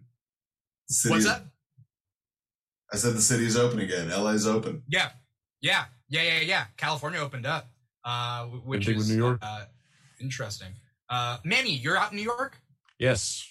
Okay. And then Lex is out. For you. Oh, yeah. A little bit. Lex is in Texas, right?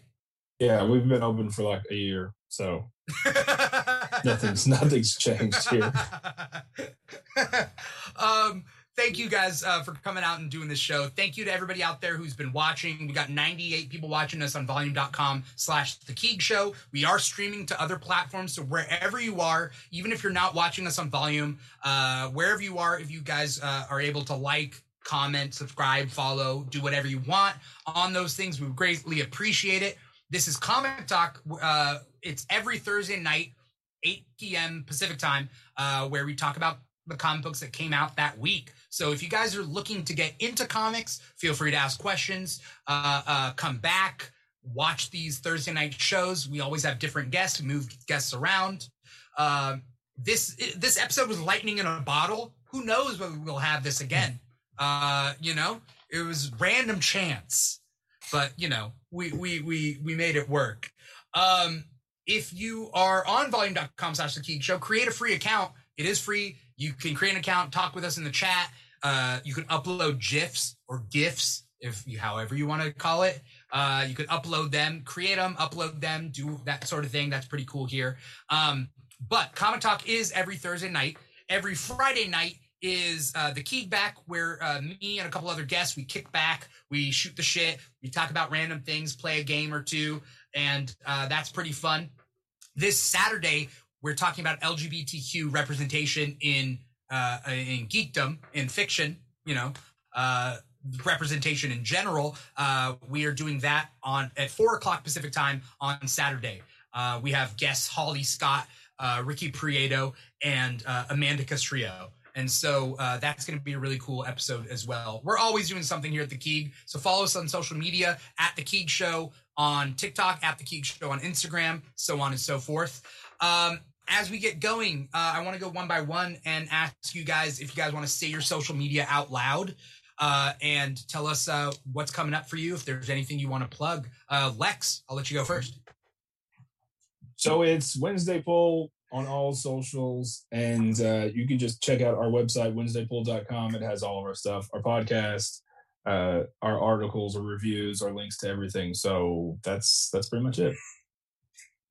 All right, cool. And you're on TikTok too. And I am. You got a good TikTok thing going. I love pushing TikTok just because I don't know. I need to push it. I need to push it more. Gotta push that talk. Yeah, I gotta push it more. Yeah. But awesome. Thank you for coming on the show, Lex. Appreciate it. Thanks for having me. Yeah, no problem. Manny, what do you got? What's your social media? What do you got coming up? I'm mainly on TikTok at Manny's Picks. I do comics history stuff and a lot of comic recommendations. So if you're looking for that stuff, go there. My Instagram is Manny's.Picks, where I upload the stuff from TikTok, and you also get some pictures of my collection and things like that. All right. Cool. Thank you so much, Manny, for coming on the show. Both Manny and Lex, I met you on TikTok, and TikTok's opened a whole new world of creators all around the country, in different countries even, and the ability to connect with each other. I can't express my gratitude, not for TikTok, but for the creators on TikTok that have been cool and that I've connected with. So thank you guys. And Gil, I obviously I did not meet you on TikTok, so I'm not going to thank the TikTok gods for that. Yeah. But the fact that we're already part of an LA underground community of comic book fans is very important to me. Gil, what do you have coming up? What's your social media? All your plugs. Yeah, of course, you can find me at GJ Baron. I've been in this chat the whole time. I've been telling people the whole time about the shows I got coming up. As you know, we do this show, Your Late Night Show Tonight. Every month, a different comedian hosts their own talk show. We recently had Jackie Cation. We had Alonzo Bowden recently. We had, Eric Bauza, who is Bugs Bunny. This month is Harvey Guillen, who plays Guillermo on What We Do in the Shadows. He was also on Zoe's playlist this past season. Super, super funny guy. It's going to be an amazing show. We do the show entirely in that comedian's voice, in that person's point of view. And this is a really special Pride Month edition of the show. We have not only is our guest Doug Jones, who plays Saru on Star Trek, who was in The Shape of Water, who was in Hellboy and Hellboy 2. But we even have a bunch of awesome shout outs from a bunch of amazing celebrities like Trixie Mattel is going to drop by to give a Pride shout out. Wilson Cruz, who also is on Star Trek and people know from My So-Called Life. Nicole Byer, Leonard Maltin, Ken Jeong is coming by, guys. Karen Fukuhara from The Boys, Jojo Siwa, Drew Droege, Cheyenne Jackson. It's going to be a crazy star-studded event. It's all on rushtix.com. Get those tickets today. I mean, you will not regret it. There's even a Q&A with Harvey afterward that it's really not going to be missed. That sounds amazing. Gil, I'm going to give you a couple numbers, specifically my phone number to hand to Karen Fukuhara. And if it gets to her, you don't even have to tell me. You just do it. If she gives me a call, she doesn't give me a call. We'll see. You got to tune in, man. You might be able to catch that number. I gotta shoot my shot. Shoot my shot. Thank you guys so much for coming on the show, Manny, Lex, Gil. I'm always looking forward to the things that you guys create, whether it be on TikTok, whether it be your shows, Gil. I'm looking forward to more to come. Thank you guys so much for coming on the show. Thank you to the audience out there. Once again, I'm your host, Dimithri Perera, and this has been Comic Talk. Take care, and see you guys next week.